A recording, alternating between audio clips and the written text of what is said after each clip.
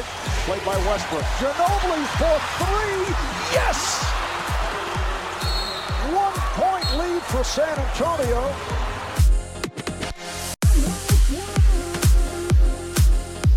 Terry, a long three. Bang! Jason Terry gives the Mavericks a 7-point lead with 33 seconds remaining. Rebound, O'Neal, coming up short. Ori for the win.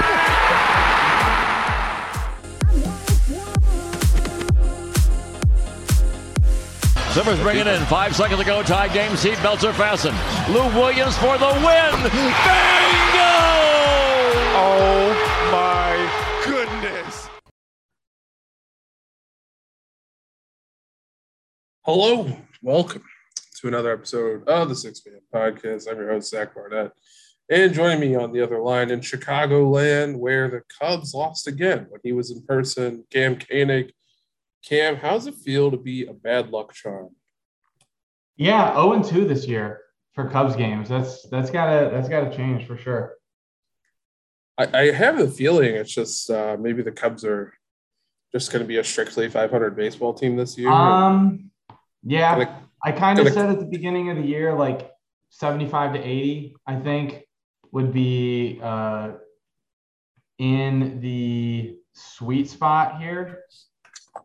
And I think that's probably about what's going to happen. I do think Hendricks and Stroman are going to figure it out. And, I think once they get Wade Miley up and going, once they get Alec Mills up and going, the starting rotation is going to be a little bit better. The bullpen's been okay. They're obviously the scoring could be a little bit better. They kind of started off a little strong. They have a couple people in some mini slumps at the moment, but that's just, it's part of the season. It's the weather's been kind of shitty up here, so that's definitely another part of it. But I am slightly more optimistic about this Cubs team than I was about a month and a half ago. So. And at least they're not the Reds. That's all that matters at this point. Yes, at least they are not the 3-22 Reds. Let's talk about the NBA. I want to start off. We probably should, considering that this is a basketball podcast and not a basketball podcast. Basketball, yes. I want to start off with probably the worst series so far this playoffs. The Heat and 76ers. Once we found out Embiid wasn't going to play, I thought that the 76ers pretty much would have no chance. And I think that that's kind of been how this works. But even the Heat have played like dog shit in every game and have kind of just crushed the 76ers. After this, watching the series, I don't know how you can't fire Doc Rivers. That's why I want to start with this. After watching the series, I think you have to fire Doc Rivers. But I mean, they already got rid of Ben Simmons. If you can't get rid of both of them if you're in the front office and keep your job. I agree. The only way they fire Doc Rivers after this year is if it's like a complete organizational restructure. And that might be what it needs to take, because I don't think the 76ers are going to win either game at home. I don't think so. No, I mean, because that's the thing. We saw that Embiid is currently listed as out for game 3. Now they did say that could change, but this is a big but. Do you risk him at this point? If he doesn't play game 3 and they go down 3-0, do you just sit him game 4? Well, this is going back to the Ben Simmons conversation or the conversation. Let me say, before we even begin that train of thought, I was never of the belief that Ben Simmons was going to play. I think the fact that he got back surgery today kind of confirms that belief. So but here's the issue, though. Situation. Yeah, it is a totally different situation. Is it possible to get elective back surgery simply to win a grievance? $21.4 million grievance. That's a really good question. I don't know. All I know is I don't think Shams and Woj should be held in as high of light recently with some of their reporting on this issue. Well, I mean, I think before we say anything crazy here, I do think that in sports reporting, and this goes across any of the major sports and soccer, even like European soccer, you have to think and you have to be aware of some of the information that you're going to get from teams is going to be smokescreen. It happens in the NFL draft all the time. It happens in MLB free agency. It happens in NBA free agency. It happens. People want to get their narrative out there in one way or the other, and I think that if Woj and Shams are getting legitimate information from legitimate sources that are saying like, hey, there's a chance that if we have a chance to extend this series that Ben Simmons is going to play, then yeah, I think they don't really have a choice other than to view that as legitimate information. I just think that if we look at the track record for Ben Simmons this year, I think it was very obvious that he was never going to play this year. Like once he decided to start sitting out in Philly, there was no way. Like I said, if I will say if he, I thought that if he got traded to a contender, that there was a chance for him to play. But then once you start hearing about this back injury, and then once you start hearing again that there may still be some unresolved mental blocks that he has, there was no way. I want to start with Ben Simmons, and we'll go back to this series in a second. I hope it works out for him, honestly, but he's going to cost the Players Association so much in the next CBA, and it kind of makes me sick thinking about it. I don't think it's just going to be him, but I think there is going to be a lot of stuff that has happened over the past like 3 or 4 years that is.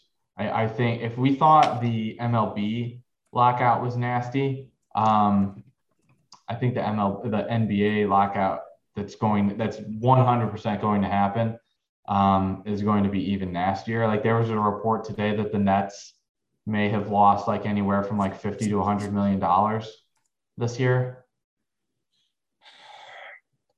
Yeah, and here's the other things with this. So, like obviously, I will say real quick before you start here. Sorry to interrupt you again. Take that with a grain of salt, because I just talked about smokescreen in sports reporting.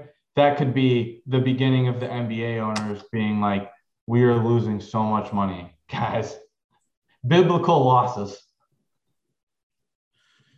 Yeah, I think this is one of those like,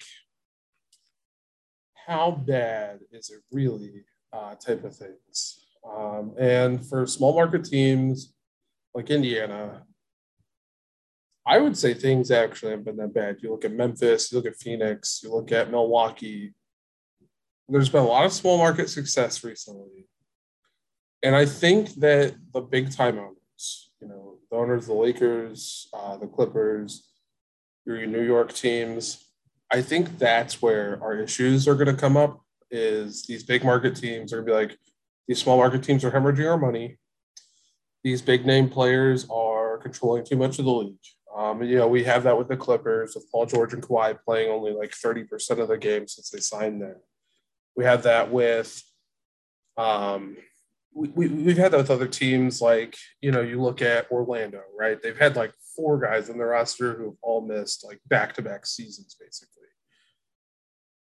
I think that we're going to come to a new standard with contracts similar to the Joel Embiid contract, where it's like you have to hit a certain threshold of games to earn your next year's salary. So if you want the max deal, let's say Kyrie Irving, you have to play 70% of your games next year, or your deal gets cut in half the following year. And I think that is going to not only incentivize the selective sitting that they want to try to prevent in the later part of the year, with Malcolm Brogdon missing the whole last 20 games of the regular season, playing in like 4 of them instead of all 20 when he was like recovering from his injuries. When you look at the nature of the beast when it comes to players just sitting for load management, like LeBron, like Russ, like those players who are like out of the playoffs, but like we're going to sit down. We don't want to play because we have nothing to play for. Might de-incentivize Damian Lillard to, go through this surgery that was kind of optional in the middle of the season just because his team was bad. All those things kind of added up. And I think that you partner that with, if Ben Simmons wins this, kind of settlement with the league, I think all hell's going to break loose. I don't know what to do with the question will be, and this is a thought that I just had. Sorry. The question would be like, if Ben Simmons doesn't win this grievance, and let's say that there is some, like, at that point, maybe does this put the potential onus of maybe extending a little bit of a lockout onto the players, thinking that strategy that is like, hey, we know that we could potentially be in for a rough negotiations. Are we? And let's be honest, the NBA Players Association is different than a lot of these other players. So the stars of the NBA are very much front and center of the NBA Players Association. Do you think that changes the tone of these potential negotiations coming up? Because let's be honest, a lot of the people who are going to have complaints, or at least who the owners are going to have complaints with, are going to be the people that are probably going to be driving a lot of this, a lot of the narrative or a lot of the negotiations from the player side. Yeah, you know what? It's tough. I really want to believe that the players are going to be able to figure this out. I really do. I don't think so. I think like they have bad representation at the higher levels, especially with Kyrie Irving up there. You look at some of the other issues with off the court stuff that needs to be resolved. This could be like player conduct. We still have the issues with like Harden forcing his way out of Houston, right? Coming into camp way overweight and then just magically shedding all of that in a matter of nights, it seems. We have the issues with, players going clubbing in the middle of the pandemic and bringing COVID back to their team right before playoff games, like we saw with Paul George. All these little things I think are going to really kick the NBA PA's ass when it comes to renegotiating. The revenue split's been in the players' favor for a while. I imagine it's going to move back more towards the middle. What's the current split at the moment?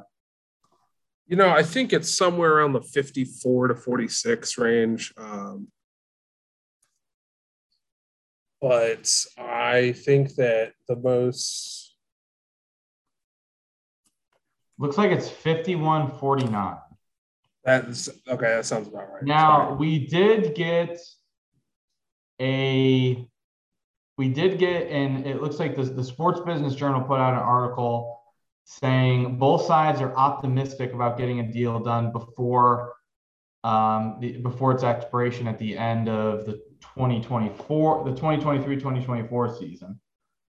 But I do feel like this Ben Simmons stuff, and this article came out in March. I do feel like this Ben Simmons stuff could sour a lot of it, to say the least. Yeah, how much worse is this going to get though? If like Ben Simmons Yeah, was that's to retire? another good thought. It's like because that's the thing. Like I think we are potentially heading towards a very ugly scenario in Los Angeles. LA is one, and I think Utah is the other. And maybe both LA teams. Yeah, I think what we're going to see, there's going to be 4 teams, I think, that are going to have some serious issues here in the next, maybe not next season, next couple of seasons, maybe. I think when Philly has to decide if they want to give Harden a max extension, that's going to be interesting because the final year of Harden's max extension would be about $64 million, which at the current rate would be over half of your cap. Obviously, we project the cap to go about 25% in the next 4 years. So we'll see. But there's no fucking way a 37-year-old James Harden's worth that much money. So maybe it's a front-loaded max contract, but the NBA really doesn't want to deal with that either. So I don't think you can afford to give I don't think you can afford to give it unless that player is like. I mean, Giannis. I don't think any player is worth half the cap. No one's worth half your cap. But let's say the cap goes to like 150-ish.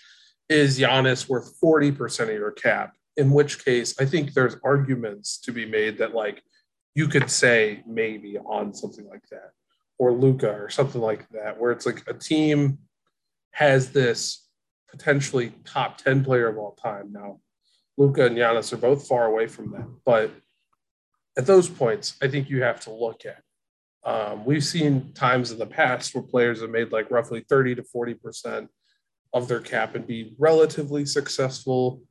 But I will say this, the next CBA with all the new TV deals and everything is going to be fascinating. I really do think that like how much the salary cap goes up, how much teams are willing to pay for luxury tax, because I think they need to rework that system a little bit more, especially with the repeater tax and things like that. Because there are a lot of teams who pay the repeater tax and it's not enough to incentivize them to go under the tax.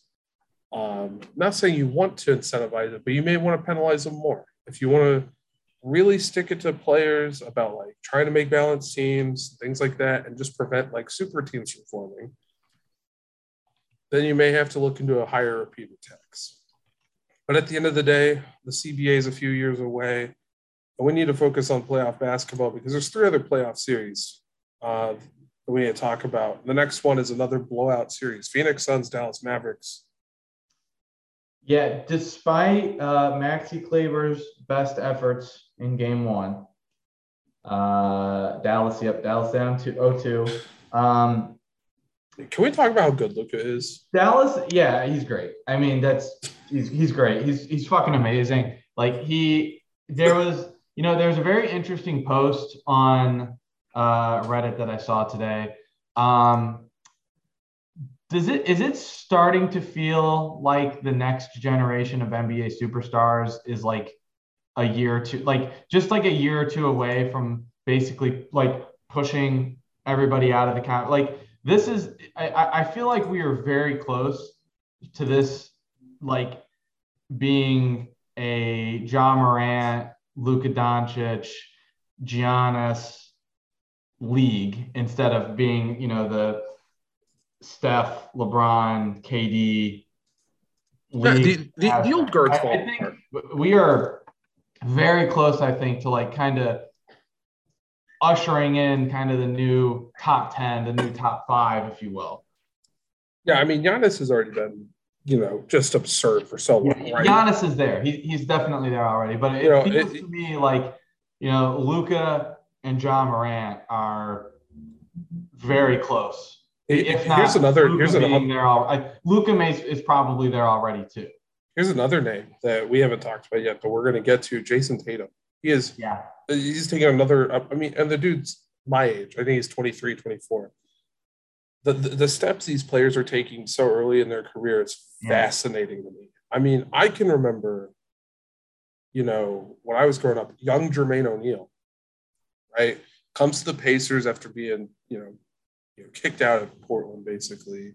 Comes to the Pacers, says it's my team. First year averages like 20 points and like goes to 26, 27, becomes like this perennial, defensive powerhouse, all-star, whatever you want to say. That is as close to like this situation as I could think of, because like Jermaine O'Neal was like 23 at the time. Ja Morant has I think he's overtaken. He's probably jumped 30, 40 spots. I mean, he's, this playoff series alone, 47 in the last game. And they needed all those points, by the way. Like the 47 in the last game, 12 of 13 from the free throw line. One of the other players who's in that next generation of stars is Jordan Poole. The dude's going to earn himself a fucking bag, man. I don't know if he'll be with Golden State, but. Are you looking for a healthy alternative to your daily snacking? Look no further than Built Bar. Go to BuiltBar.com. Type in promo code 6ManPod to get 15% off your first order. Built Bar, 100% covered in chocolate. Some of the best protein bars around and some of the healthiest treats I've ever had. Really love peanut butter brownie and mint coconut chocolate chip. Both are phenomenal. Both have tons of protein and are a really good alternative for your daily snacks. Check them out, BuiltBar.com/6ManPod. This podcast is sponsored in part by Fanatics. Fanatics offers the broadest assortment of fan merchandise and memorabilia worldwide from all your favorite leagues and sports. Not just the NBA and NCAA like we talk about here, but also the NFL. And I'm in the market for some new Packers gear myself, and with Fanatics selection, I can choose between jerseys, t-shirts, and sweatshirts, even face masks, tailgating equipment, and stuff for my pets. And I'm leaning towards getting a nice sweatshirt myself. You can also shop MLB, NHL, NASCAR, and all your favorite soccer leagues around the globe. Order now and get free U.S. shipping on any and all orders over $29 using code 29SHIP. Again, that's 29SHIP 29SHIP. And now, back to the podcast. Coming into this series, he had probably earned himself a max contract. And I don't think Golden State can afford 4 max contracts on their books. No, I don't think any team can. Because now it's not like 9 guys at the vet min. Yeah. And going into the luxury tax. Which, I mean, they've been in the luxury tax since the Stone Age, basically. But damn, he has been really impressive. I think he was kind of overlooked coming out of Michigan. He was always really good for those Michigan squads. But, I mean, in 34 minutes, 20 points off the bench against Memphis. He's a +2 in a game they lost by 5. The 20 points, 5 assists, like that's one hell of a night off the bench for anybody. And for a player coming into the year who was kind of out of the rotation in Golden State, like you got to feel pretty good if you're Jordan Poole. But I want to, in this series, we have another issue. And I talked a little bit about this yesterday. We'll talk a little bit more about it right now. Do you think there's going to be more retaliation in Game 3 towards I certainly hope not. I'm always very anti-retaliation. Like, as somebody who unfortunately has had 1 or 2 egregious foul calls in the day, as somebody who's been on the end of 1 or 2 egregious foul calls back in the day, like it never works. Like it just doesn't. Yeah, I agree. I will say this, like, it's one of the things I think the NBA really needs to address this offseason. We've seen the NFL kind of look at taunting and things like that again. kind of make sure those rules are correct. If there's one thing I want the NBA to really address, it's kickouts on offense. Yeah. And reassessing those as flagrant fouls properly. Those should probably be considered like a flagrant one, I think. And then like a fine. Yeah, I want those to be a flagrant one and a fine instead of just an offensive foul. And then another thing I want them to look at is really setting guidelines for fines versus suspensions versus potential expulsions. I don't think anybody has ever done anything bad enough to get expelled from the NBA. But I think you would have to. You'd have to literally kill somebody, I think, to probably get expelled. But you have to clothesline LeBron and Adam Silver in the same swing. Like it'd have to be pretty extreme. Mm-hmm. But looking at the Dillon Brooks situation compared to the Draymond Green situation, I think you and I are on opposite sides of this. I think the NBA should have been consistent and suspended both. They should have retroactively suspended Draymond for Game 3 and then also suspended Brooks or neither. So, I get where you're coming from that. But, and I said this to you earlier, you can't punish Draymond, like you can't go back and punish Draymond Green because of the other things he did in Game 2. Because you made a mistake with one situation does not mean you are allowed to make the same mistake again. So I am perfectly fine with Dillon Brooks getting suspended a game. I understand where you're coming from. I believe that Draymond should have been suspended for Game 2. I think anytime if a flagrant 2 is assessed and you get ejected from the game, that should carry a 1-game suspension. I think you can have there is obviously some room depending on the severity of the action, Dillon Brooks, or a repeat offender, Draymond Green. It's possible to be both here. Like, yes, the NBA screwed up by not suspending Draymond Green for Game 2, but that shouldn't give them license to not suspend Dillon Brooks for Game 3. So here's another thing. All right, even if you want to say maybe you can't retroactively suspend Draymond Green, the fact he has been ejected from now 3 games this postseason should be more than enough to suspend him for a game. Yeah, I agree. I agree. It should be. If he gets ejected from another game, it should be a 1-game suspension. Well, that's the thing. He is up to 3 flagrant points, or 3 intentional foul, or 3 technical foul points. If he gets another one where he gets ejected, he's out. But again, to me, he ran into the same situation in 2018 at the finals. Yeah. I think this is one of those things the NBA needs to look at. Again, if it was me, if I was Adam Silver and I was on this committee that votes on whether players get suspended, fined, whatever, Draymond Green for flipping off the fans in Memphis, you fine him already, just suspend him a game. Get him to cool off. You can also say, oh yeah, this is also because you're a piece of shit and had your flagrant 2 foul in Game 1 of the series, and this just added on to it. I think that they should be able to say, this is why we're doing this, and then you put it in plain black and white and not leave it up to literally just kind of a game of coin flips where you never know. How many times have we seen a player flagrant 2 foul Domantas Sabonis this year and with no fine and no suspension associated? But there was 2 times where LeBron was flagrant 2 fouled this year with pretty soft fouls. I wouldn't say that. I think they need to really look at what a flagrant 2 is with pretty soft fouls in comparison. And both players are suspended games, both against Portland and Utah. Because of this, I think that they really need to set in stone and not leave this up to the officials making a judgment call.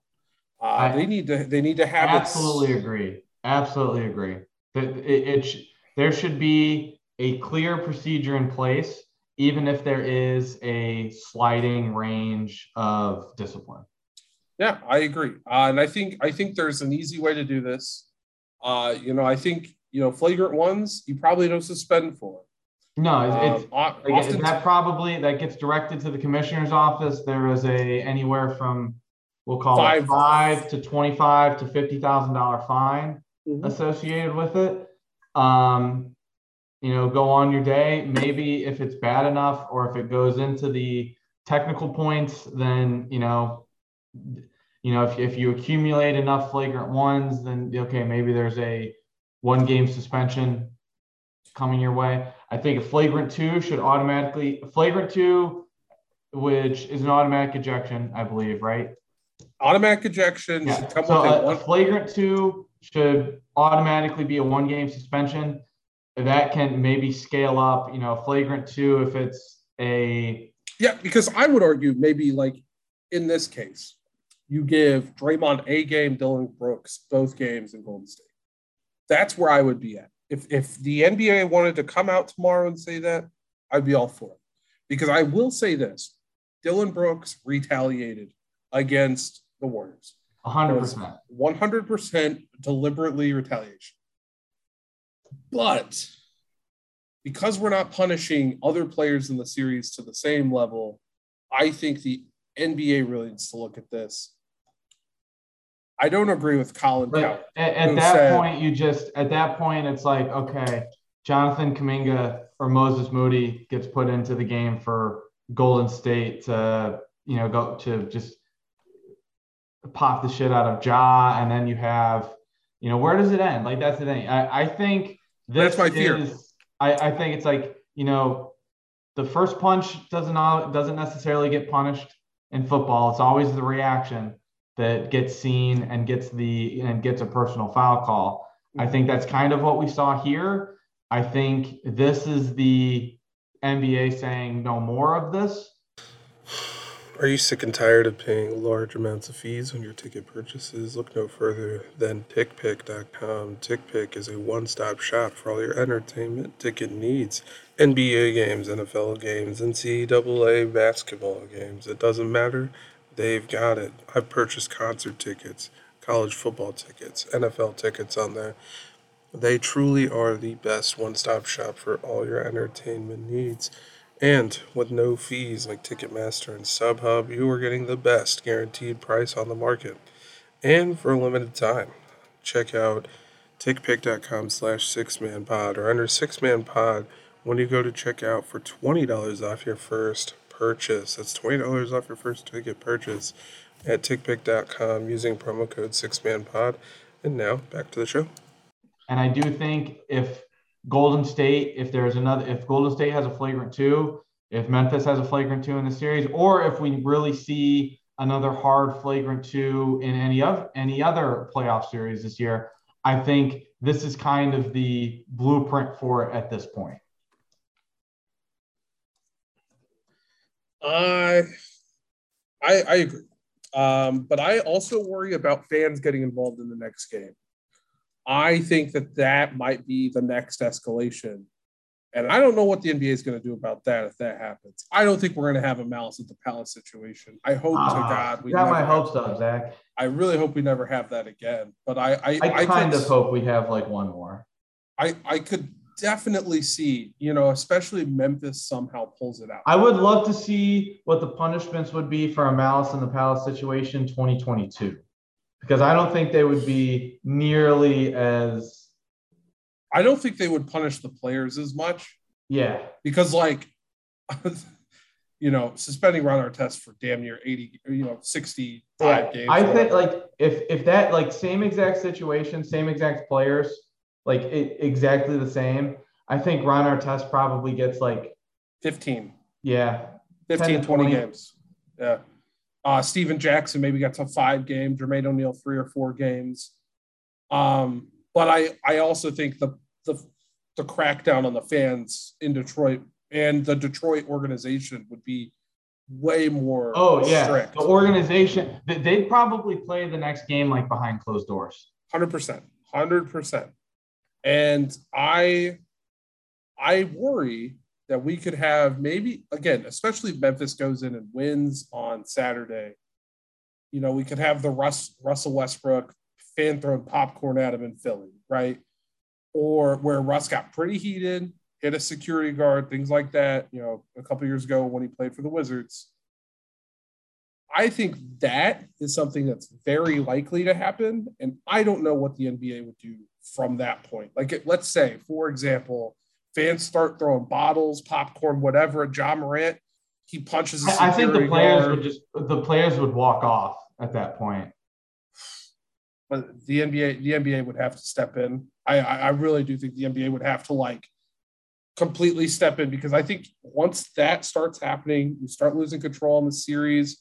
We've already seen some chippiness between the Memphis fans and Draymond and Jordan Poole and Kuminga. I think if it keeps escalating, the NBA could be like, fuck you guys, you're playing on a neutral court. Put them out in fucking Sacramento or something, and you're playing the rest of the games out there. Something completely unprecedented where they have to think, okay, what is the worst case scenario for us as an organization, as the NBA as a whole?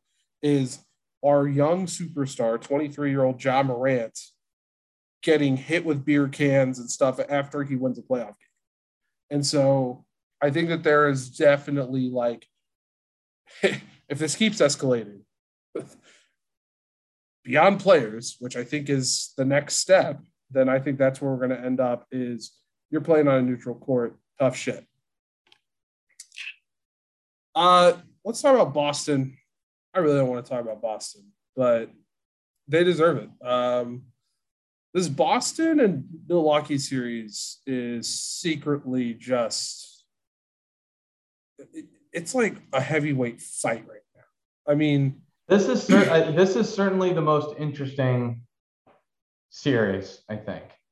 I think it was awesome that Boston made the executive decision to just let Giannis go cook, go do whatever you got to do, and let everybody else beat us. Giannis had 28, 9, and 7 the other night, and they lost by 23 points. It's kind of this is kind of like a Dallas situation. Yeah. It's like it can't just be Giannis. And again, Smart's going to come back in game 3 most likely. That's going to be the first game in Milwaukee on Saturday.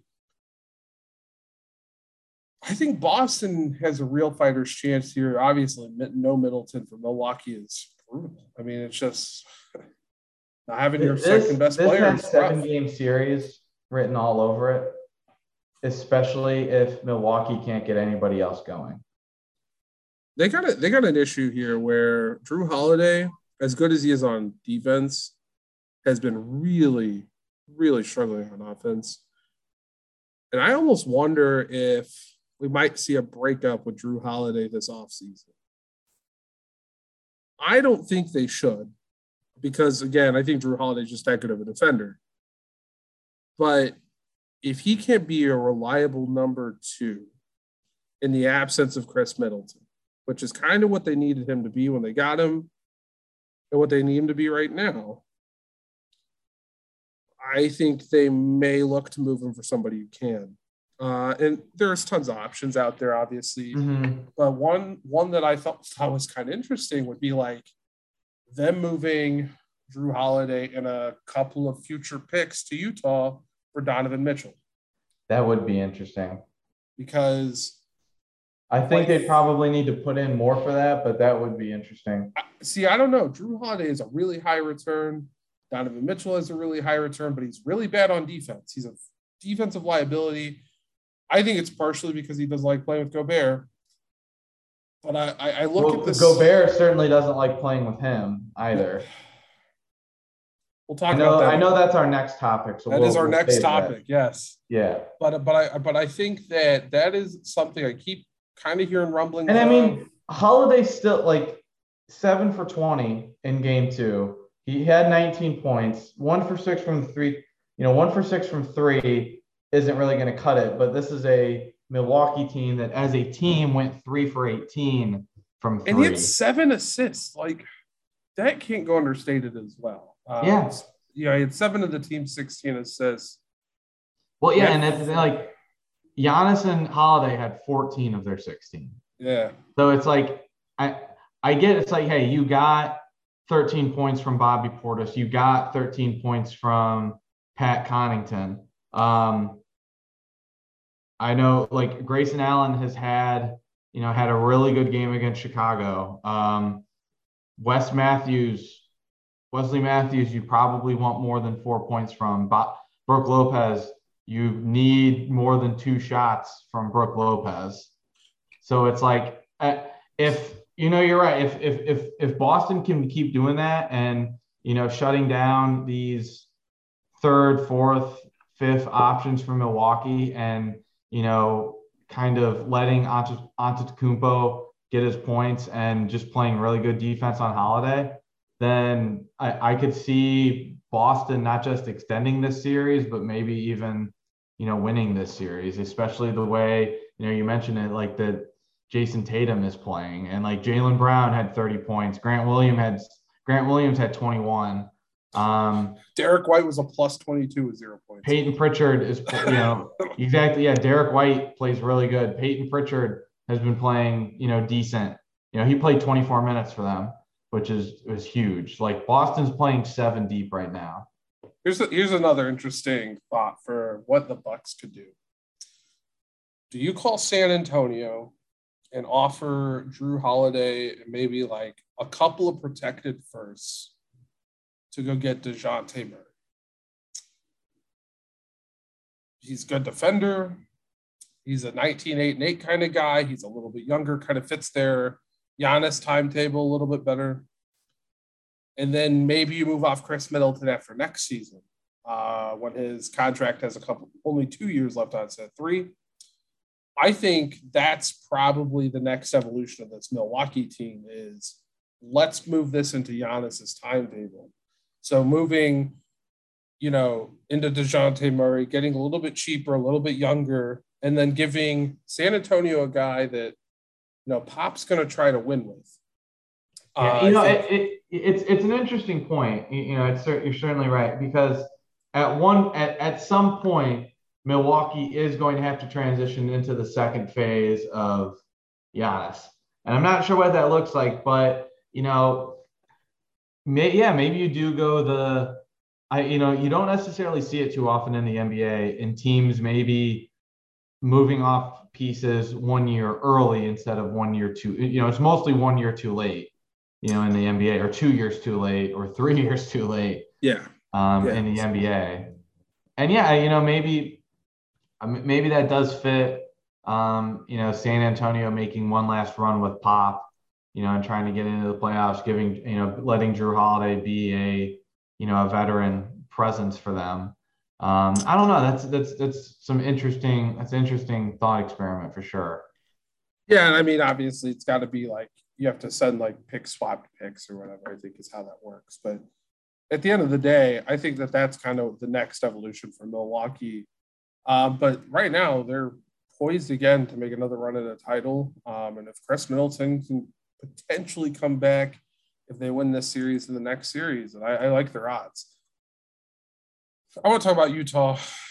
I will say though, Miami-Boston would objectively be the funniest Eastern Conference Finals. That'd be awesome. Miami-Boston, or God, I just at this point, as long as it's not Philly, I don't care. Here's the thing. I think a lot of people are rooting for a Milwaukee-Phoenix rematch. It'd be cool. I certainly would like to see it. I think, the NBA would be fine with the Milwaukee-Phoenix rematch. They probably want like Milwaukee Golden State or like Boston Golden State. God, you know how awesome it'd be if it was like Boston Dallas? Like, oh, Man, that'd be awesome. Like, it won't happen. I think Dallas. Well, I mean, the NBA would be fine with that because then you just market. It's just that all of their marketing next year is just going to be, LeBron, Luka, Giannis. Yeah. But Utah, now it's time. Now it's time to talk about Utah. So Dwayne Wade, Ryan Smith, ownership here. And there is some serious issues going on with this team. Maybe one of the worst defensive teams I think I've ever seen. Like, how, as a team, are you so bad defensively? And then I look at their roster. I didn't realize, like, looking at this team's roster, like, just how bad they are. So let's just go player by player here. You have Bojan Bogdanovic, who might be one of the worst defenders like in the NBA at small forward. Averages 18 a game, great. But his defense is atrocious, like damn near some of the worst I've ever seen. Jordan Clarkson, same thing. We've already talked about Donovan Mitchell and his lack of effort on defense, even though he is athletic, he's speedy. He seems like the mold to be a good defender. Obviously, Joe Ingles was a decent defender, but he got hurt midway through the year.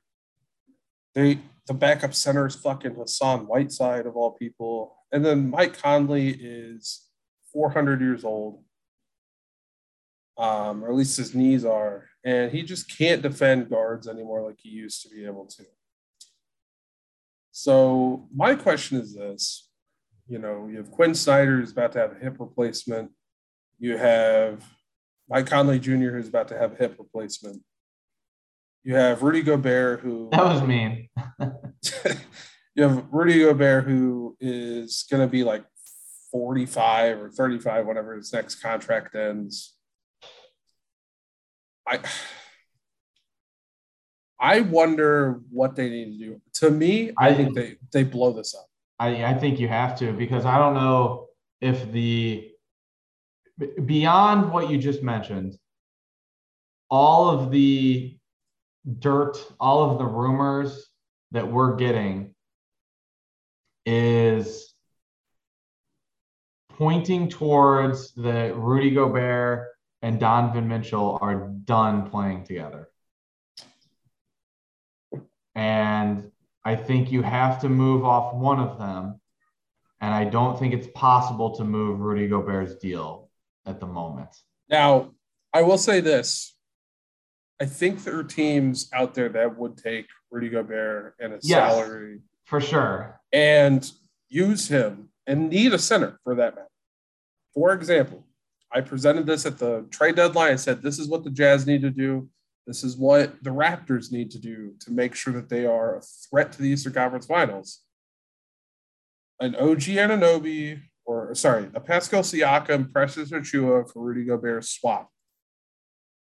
And here's why both teams do it. Obviously, wing defense is the biggest need I think the Jazz have ever had. You have 6'9" power forward who is probably going to be second team all defense this year, who can stop 1 through 4 very well and guard 5 as well.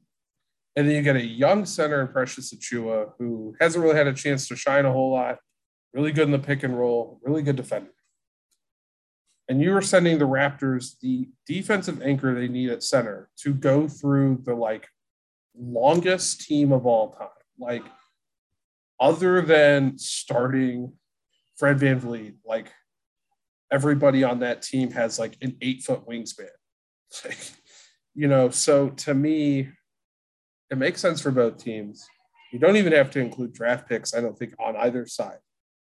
And it gets both situations solved to where, there's maybe a couple of other moves to be made on Utah's side. But Donovan Mitchell suddenly doesn't have to play with Gobert. And again, I think all of this ill will towards each other stems from Gobert causing the COVID outbreak in the NBA. When he's sitting. Rudy Gobert caused COVID. Well, when he episode title. When he's sitting there touching the mic and like coughing on the mic and like in front of all these people, and then like, you know, Donovan Mitchell like came out during the lockdown. He's like, hey, this is like kind of fucked up. Like, what are you doing? Type of thing. To me, I think that's kind of when all of this started, and it's just stockpiled from there. I think the lowest assist rate of any two starters in the NBA is Rudy Gobert and Donovan Mitchell. Well, what was the stat? Like Jordan Mitchell averages 3 passes a game to Rudy Gobert. Like, and 1.1 assists, I think, is what it is, like per 100% possessions or something absurd. Like, those two clearly can't play together. And now it's up to the front office to make that decision of, and again, like Donovan Mitchell averages 5 assists. If I was Utah, I would certainly prefer to keep Donovan Mitchell. I think the return, though, is higher for Donovan Mitchell. I think if you move Donovan Mitchell, you just literally move everybody. You like, fuck it. You send Rudy Gobert to Charlotte for. Well, I mean, if they're going to move Mitchell, they're going to keep Gobert. Like you're going to keep like Gobert's one of the like one of the best centers in the league. Like I think if you move Mitchell, like he isn't, but I think if you move Mitchell, you move everything. I think you completely blow this up. You go get Gordon Hayward from Charlotte, bring him home into a Utah, because like that's where he started his career. So you bring Gordon Hayward back. You send Gobert to Charlotte, who needs a center. And you get maybe a couple of picks in the future, maybe the pick this year, one of their picks this year, like those kinds of things there. You know, Mike Conley, if he's willing to take like a contract, like, you know, if he's willing to like get some of his contract converted, maybe you can send him back to Memphis to be a backup point guard, or maybe you send him off to, you know, a team who's completely rebuilding, a la Sacramento, a la Portland, a la Oklahoma City, somewhere like that, where they can absorb the contract, you know, give you maybe some young players or assets, and you kind of sweeten the deal with a first or whatever. If you're moving Donovan Mitchell, if you're not getting the return that like you would expect for like the James Harden returns, probably a little bit much, but that's probably where I would want to start, is be like, look, this is just younger, better James Harden, younger, more athletic James Harden. You know, those kinds of things is where I'm looking at if I'm Utah. If I move Mitchell, I move everybody. And if I'm moving Gobert and just Gobert, I think you're going back to, we can compete again next year. So they have a lot of interesting decisions, including like what happens when, you know, Snyder leaves to go coach the Lakers, because that's apparently the hottest rumor ever, to join team hip replacement himself. Like, what do you do there? You know, do you have an assistant that you're like, yep, this is my guy? Do you go get like, the thing that makes this a little bit more awkward, Utah does not have a first round pick this year. Yeah, they have a lot of decisions they got to make, and they really need to make them fast because this team's expensive. This team's very expensive. They have some really big holes in you to fill. I really like Nickeil Alexander-Walker. I think he's going to be fine for them in the future at 23 years old. I like Azubuike as a center, but he's 22. He doesn't get a lot of playing time because he's like the third center on the team. I think you have an option to where you can pivot towards this kind of younger era. Get rid of Conley, get rid of Bogdanovich, get rid of even like Jordan Clarkson, Royce O'Neal might be a little old. Kind of pivot that way, or just blow the whole damn thing up. That's kind of their options here. And kind of the last thing I wanted to touch on was what's next for all the teams with coaching vacancies. Obviously, finding a coach is the most important thing. First and foremost, find your coach. Find a coach. Run through the teams, and I'll give you my opinion. But I want to start with Charlotte. Charlotte's got some big holes. Try and run it back. Run it back. No center. Run it back, and with the right move, with another year of LaMelo development,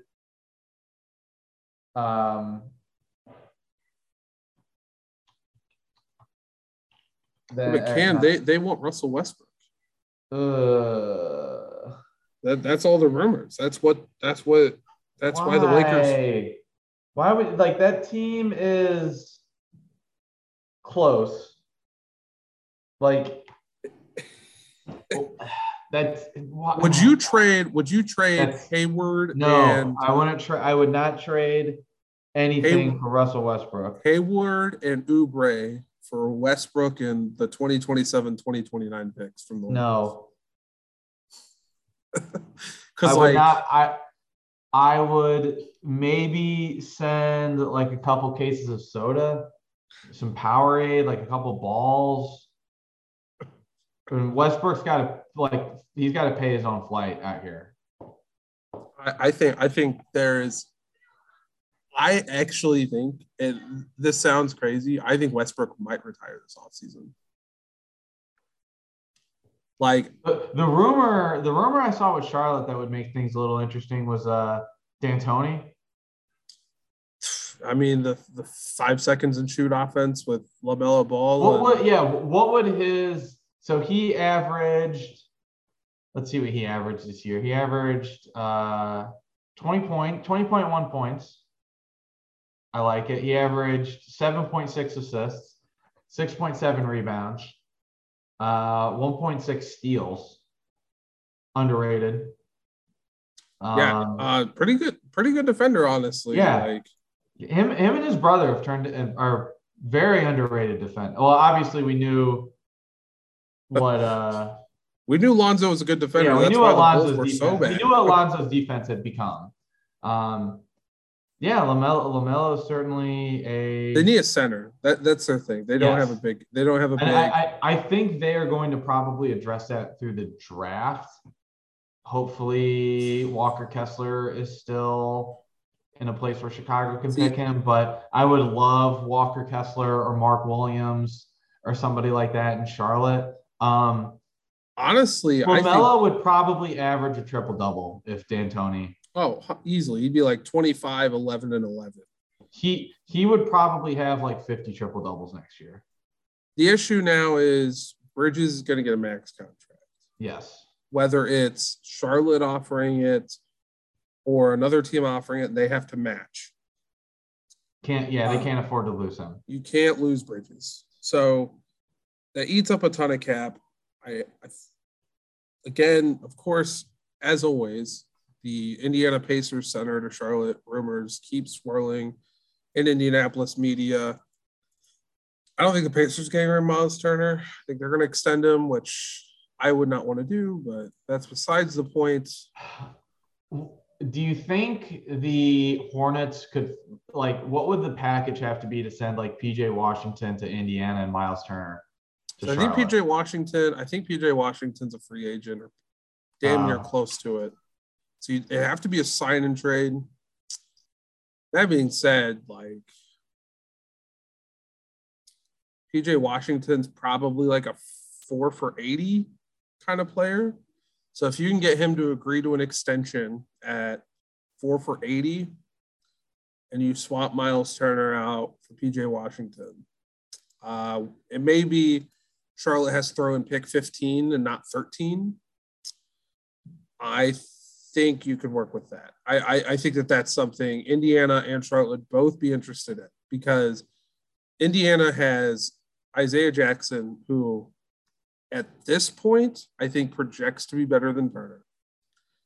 They have Goga, who showed at the end of the season last year, with his 18 PER, that he is a pretty damn good player.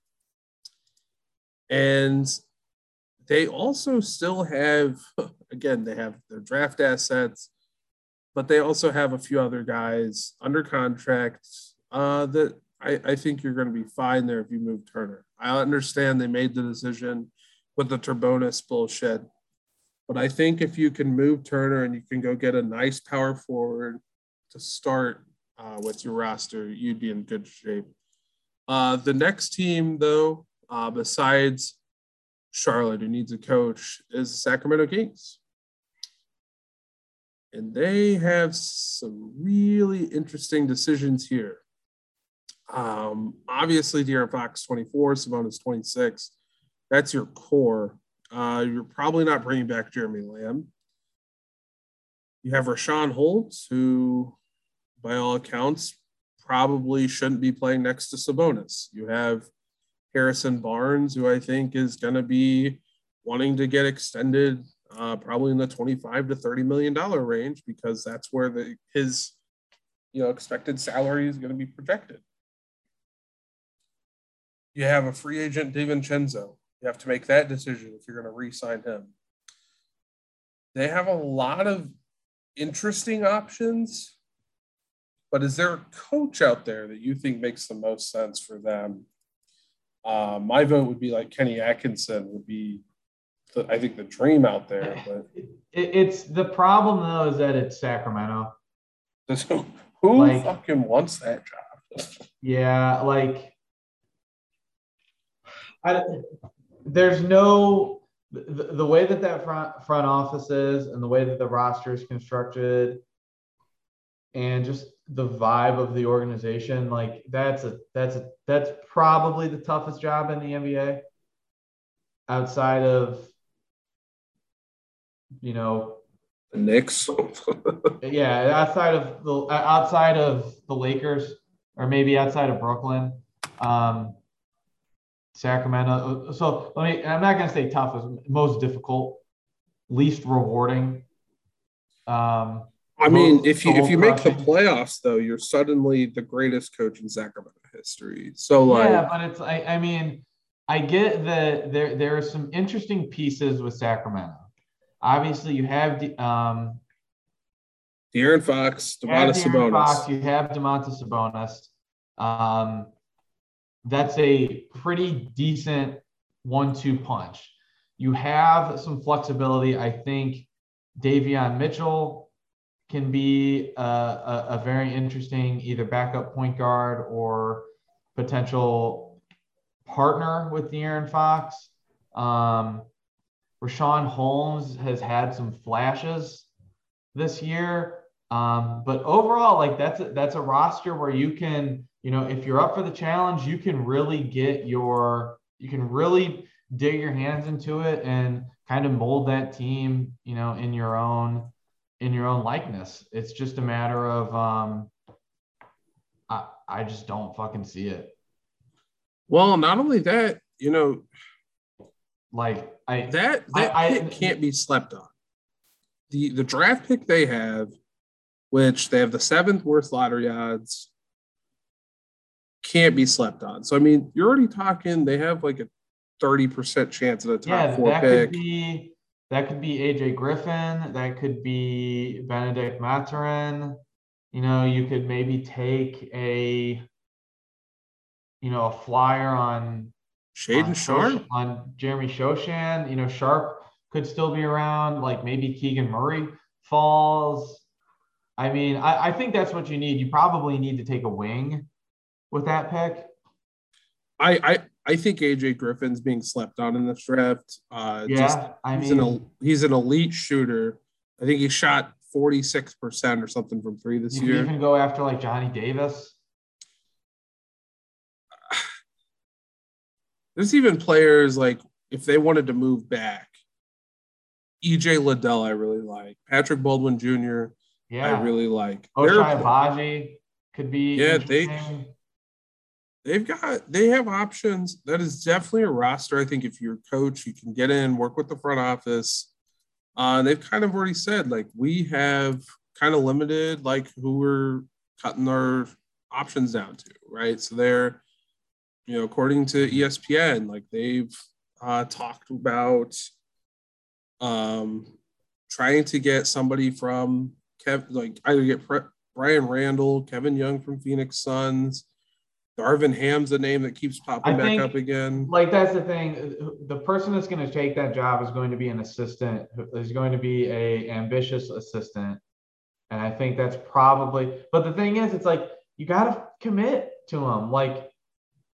You can't – this is a like he can't go, you know, you can't give him just 2 years. He can't, you can't fire him halfway through year 2 when they're like 9-21 or something like that. You know what I mean? Like, yep. Definitely agree. Like that's just the part of Sacramento that I just can't fucking wrap my head around. Is just the organization, the front office is just nothing. It's just non-existent. Yeah, I agree. I think that that is an intriguing job. I would be interested in that job more so than the Lakers job, honestly, personally. But I also know that, like, whoever ends up there, they're going to have their fucking hands full because they have so much turmoil in that organization. And they're lucky they are in California and they have a fan base who's willing to go to their damn games, because I'm telling you, if they ran that team out in Indianapolis, they'd have 4,000 fans there. It'd be literally the worst team ever in attendance, not just like this year. And the last team, the Lakers. All things right now point to Mark Jackson. Does it really matter? You know, LeBron James is plus 25,000 to be the next coach of the Lakers. And that is almost. I'd put $1. I'd put maybe even $2 on that. I mean, like, could LeBron James be part owner, part coach, part player like Jackie Moon and semi-pro? I mean, he already kind of does that. Like that's a real thing. LeBron James already kind of does. Here's the deal: they shouldn't have fired Vogel. It's again that's another. Not obviously, there's obviously not to the extent of dysfunctionality that Sacramento is dealing with, but there is a very high level of dysfunctionality in that front office. It doesn't help that you're going to have Magic going on SportsCenter every other day and being, well, if I was the GM of the Lakers. So I don't know. I think you just ask LeBron, like, who do you want at this point? And then you just go from there. It's, again, there's going to be challenges because if they manage to move Russell Westbrook, that would be a coup for them. I just don't know where you can send him. Like, but it's like, again, you look at that roster.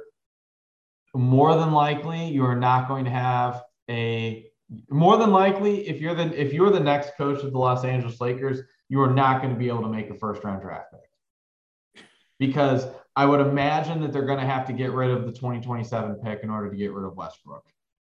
All right, so a Lakers team that, you know, when LeBron James, when his contract expires in, you know, 2 or 3 years or whatever, when he can opt out of his contract, which, you know, I would expect him to do, just because that's usually the case, is you opt out, you see what you know, it empowers your, you know, your negotiating strategy. But it's like, I mean, so this is he's going to be an unrestricted free agent after this year. So this is a Lakers team that could, after this year, you're looking at a roster of Anthony Davis, who would have 1 year left on his because he has a player option, and Anthony Davis, because Talen Horton-Tucker has a player option after this year. So your two, you would have Anthony Davis, you would have Wenyen Gabriel. Okay. You would have Austin Reeves, qualifying offer. Hell yeah. And I think you would have Mac McClung still. All right. Here's where does Russ Westbrook go? It's not good.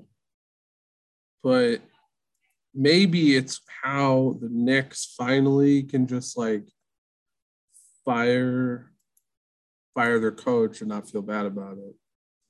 The Knicks also want to be opening up cap space for 2 summers from now, and they can finally lure in another big free agent. That probably makes the most sense, is to just swap Westbrook and Julius Randle. Oh, God, no. We ain't doing that.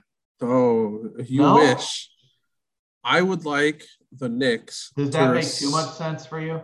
Yes. I would like the Knicks to receive Russell Westbrook in a 2027 first-round pick that's lottery protected from the Lakers. I would like the Lakers to receive Kemba Walker, Alec Burks, Evan Fournier, and Nerlens Noel. Signed, sealed, delivered. Let's get it done. I'll take the papers to the league office myself. And here's why both teams do this. Lakers split Russ Westbrook's contract over several years into more serviceable players.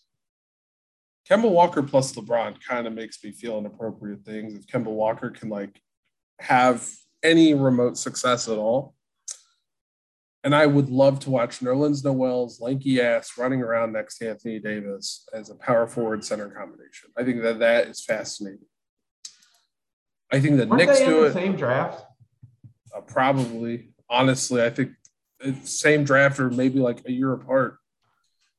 It also gives him Evan Fournier, who's a decent shooter. Doesn't do much else, but he's a decent shooter. And Alec Burks is the same thing. Just like Davis was 2012. Noel was 2013. Yeah, so I think it makes sense for the Lakers. And again, the reason the Knicks are doing it is because they're trying to wow a free agent to come there in the following offseason. Also gives them a reason to fire Thibodeau.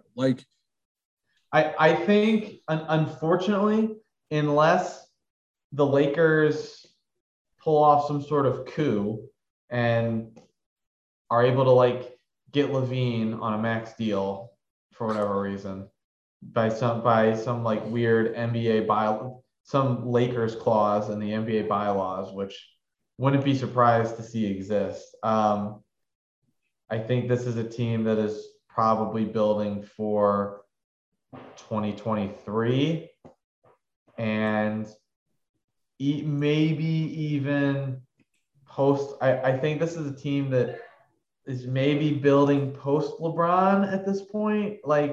Unless do you send LeBron? I don't know.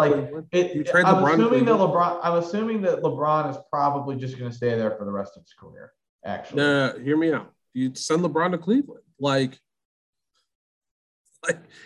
understand. I think that there is potential where if LeBron was hey, you guys should trade me instead of Russ, that LeBron with 1 year left on his deal gets swapped to Cleveland for the combo of Karis LeVert plus Kevin Love. And it's maybe Cleveland's got to throw some other assets at the Lakers. I don't really know. The Lakers are certainly going to try and recoup at least one first-round pick. Sure. If the Lakers say we need a first back, you send them I don't know, what is it, pick 14 they have this year? Who gives a shit? You're not getting most likely a generationally talented player like LeBron James at pick 14. And what are you really losing with Karis LeVert and Kevin Love?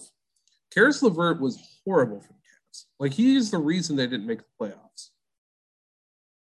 I would argue that Karis LeVert played the 2 worst playing games of any player in NBA history. Granted, it's a small sample size. But to sit here and look at all right, we got Colin Sexton, he's coming back, $25 million a year. LeBron James coming in with this core, goddamn. Let's go. Let's go East. I'm very interested to see what the Lakers end up doing because I do think that's going to be a very interesting offseason for them. That's the biggest domino yet to fall. Whoever they hire as coach and wherever Russell Westbrook ends up. And obviously, I don't think any of this is going to happen until the lottery, which is Tuesday, May 17th, which will be the most exciting night in basketball ever for me because I've never seen the Pacers actually have an opportunity to get a top 4 pick. That is so cool. Not as exciting for Cam because the Bulls don't have a lottery pick. At this point, you're just hoping that Walker Kessler is still on the board when they pick. Man, I keep seeing Walker Kessler is going to slip to like really low. Dude, Tankathon had him moving up. Yeah, I think everybody's just like the problem is like if let's say there's like maybe a run on centers and like Mark Williams goes off the board and Jalen Duran goes off the board. I don't see Kessler getting past Charlotte at 15. Yeah, but I think if you're Chicago, you're also fine with like Tari Eason. Yeah, I think there's other players there where you're going to need somebody who can come in and who can spell, who can be a body, a defender down low because Vucevic is not that guy. So you're going to need somebody. Nikola Jovic from Serbia. Yeah, kind of interesting. Another player who I would be like, okay, all right, I'm fine with this. But that's the thing, like he's not that guy. He's more of a shooter like than anything. It's like, at this point, do you think the Bulls regret the Vucevic trade? No, because I think it's like Karnisovas had, I think you had enough tape on. No, I don't. I think it's close. I wouldn't say they regret it either, but I think it's closer than Bulls fans would probably feel comfortable talking about. Because I think Wendell Carter's actually been like pretty good, honestly. I think he's been excellent he's been excellent in Orlando. I think that he played 62 games this year. He averaged 15 and 10. To me, it felt like the tape was kind of already in on Carter. I maybe it's just one of those things where he just needed a change of scenery.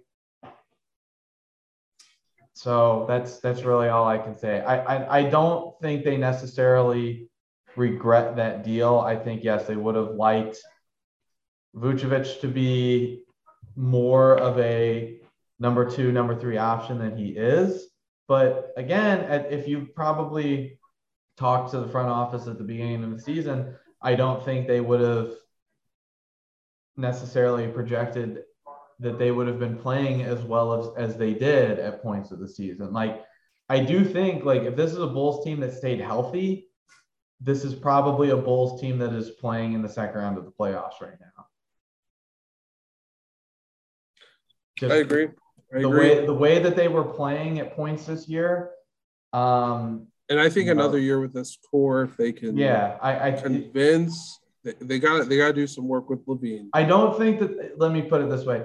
I don't think this team is better with what Orlando got out of Wendell Carter Jr. this year than what Chicago got out of Vucevic this year. Yeah, I would agree with that.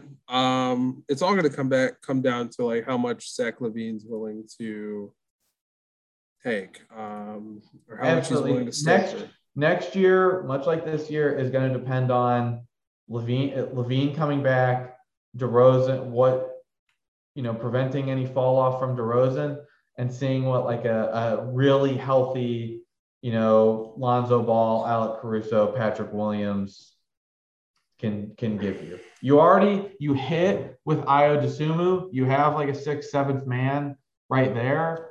It's just a matter of rounding out the rest of the roster and getting people healthy. Yeah, if you can get Zach LaVine for, I think it'll probably end up being close to like 4 for 176. I don't love it. I don't know if I feel comfortable having another max on this roster, especially with DeMar. According to it, so he is eligible for a supermax. Oh, so it's like 5 for 225? 5 to 10. I think 5 for 210 is the I mean, you have to give it to him, right? Like you have can't to, let him off. You have to. So that's the thing, because he can only make about 157 for another team. I think you have to. I think yes, the cap is maybe going to hurt, but you have to give it to Levine. I think he is he's that big of a difference maker for sure. Top 20. I'm saying 25. Top 25 player in the league. So, and I think just the way that the NBA rosters are built, all of those guys are pretty much going to get max or super max deals. Yeah. So the value is there. If you can continue to get 25 points a game out of him for the next 2 or 3 years, if you can hit again on this draft pick, you get another year or two of production out of DeRozan and Vucevic. Patrick Williams develops the way that you hope he does. Ayo Dosunmu can maybe develop into a plus starter. That Portland pick next year is hot too. Like that Portland pick next year is super hot. Like I don't think people are. I think that's a little understated. Like that Portland Trailblazers 2023 first round pick is spicy. Like that has pretty good odds of being an exceptional pick. So, is there any rules on that one? Is there any weird? I think it's a top 6 protected pick. Don't quote me on that, but I'm pretty sure it's top 6. There's no way Portland next year is not in the top 6. Oh man, Dame Lillard comes back, plays 75 games, maybe. But I think that's all we're going to talk about tonight. I've kept you here long enough. Escaped the fire drill. You got a long day ahead of you tomorrow. Make sure you follow us on Twitter, twitter.com/the6manpod. Cam's shit posts on there all the time. And, I haven't had the chance to do it as much in the past couple days. I have been busy. I'm going to try and continue to do so. But it's okay. We're gonna stay active on there. Keep looking out for other content. Hopefully you get Mark back after he runs the Little 5 marathon tomorrow. So the Indy 500 marathon tomorrow or Saturday, whenever this comes out. Did you see Arizona and Indiana are going to play a game in Vegas this year? Hell yeah, that'd be cool. Can we road trip into Vegas for that? That'd be fire. I mean, I listen, I finally got to experience Vegas last year. I like it. Oh, I also got to say this. The NFL draft in Vegas, like at this point, just make it permanent. It was fucking awesome. It looked pretty fun. Everything I've read, just like the fact that they had it from the fountains at the Bellagio, things like that. Like at this point, like the NFL needs to look at that. The NBA needs to look at it. Like, God, if they played the finals in Vegas, holy shit! It's taken a long time for Vegas to finally get recognized by these sports teams. I think we have to credit the Golden Knights for making the Stanley Cup Finals year 1. But this is Vegas is super fun, and I think it's going to be there. There was a lot of college basketball there, this past year. I think Vegas is going to grow into a insane sports destination, not just a sports betting destination. Can't wait for the Vegas Athletics, baby, in baseball in 2025. That's my prediction. The Vegas Athletics 2025, the Vegas Kings, or the NBA. I'm assuming Vegas and Seattle are going to get the 2 NBA. I think it'll be Vegas and Seattle, and we'll see either New Orleans or Memphis push to the East. I think that's the prediction there. But at this point, I'm excited for whatever, man. I don't care. But that's going to wrap this up. I got to do this editing. Got to get you on the road for tomorrow. Without further ado, thanks for listening so much to the 6 Man Podcast. Have a wonderful day.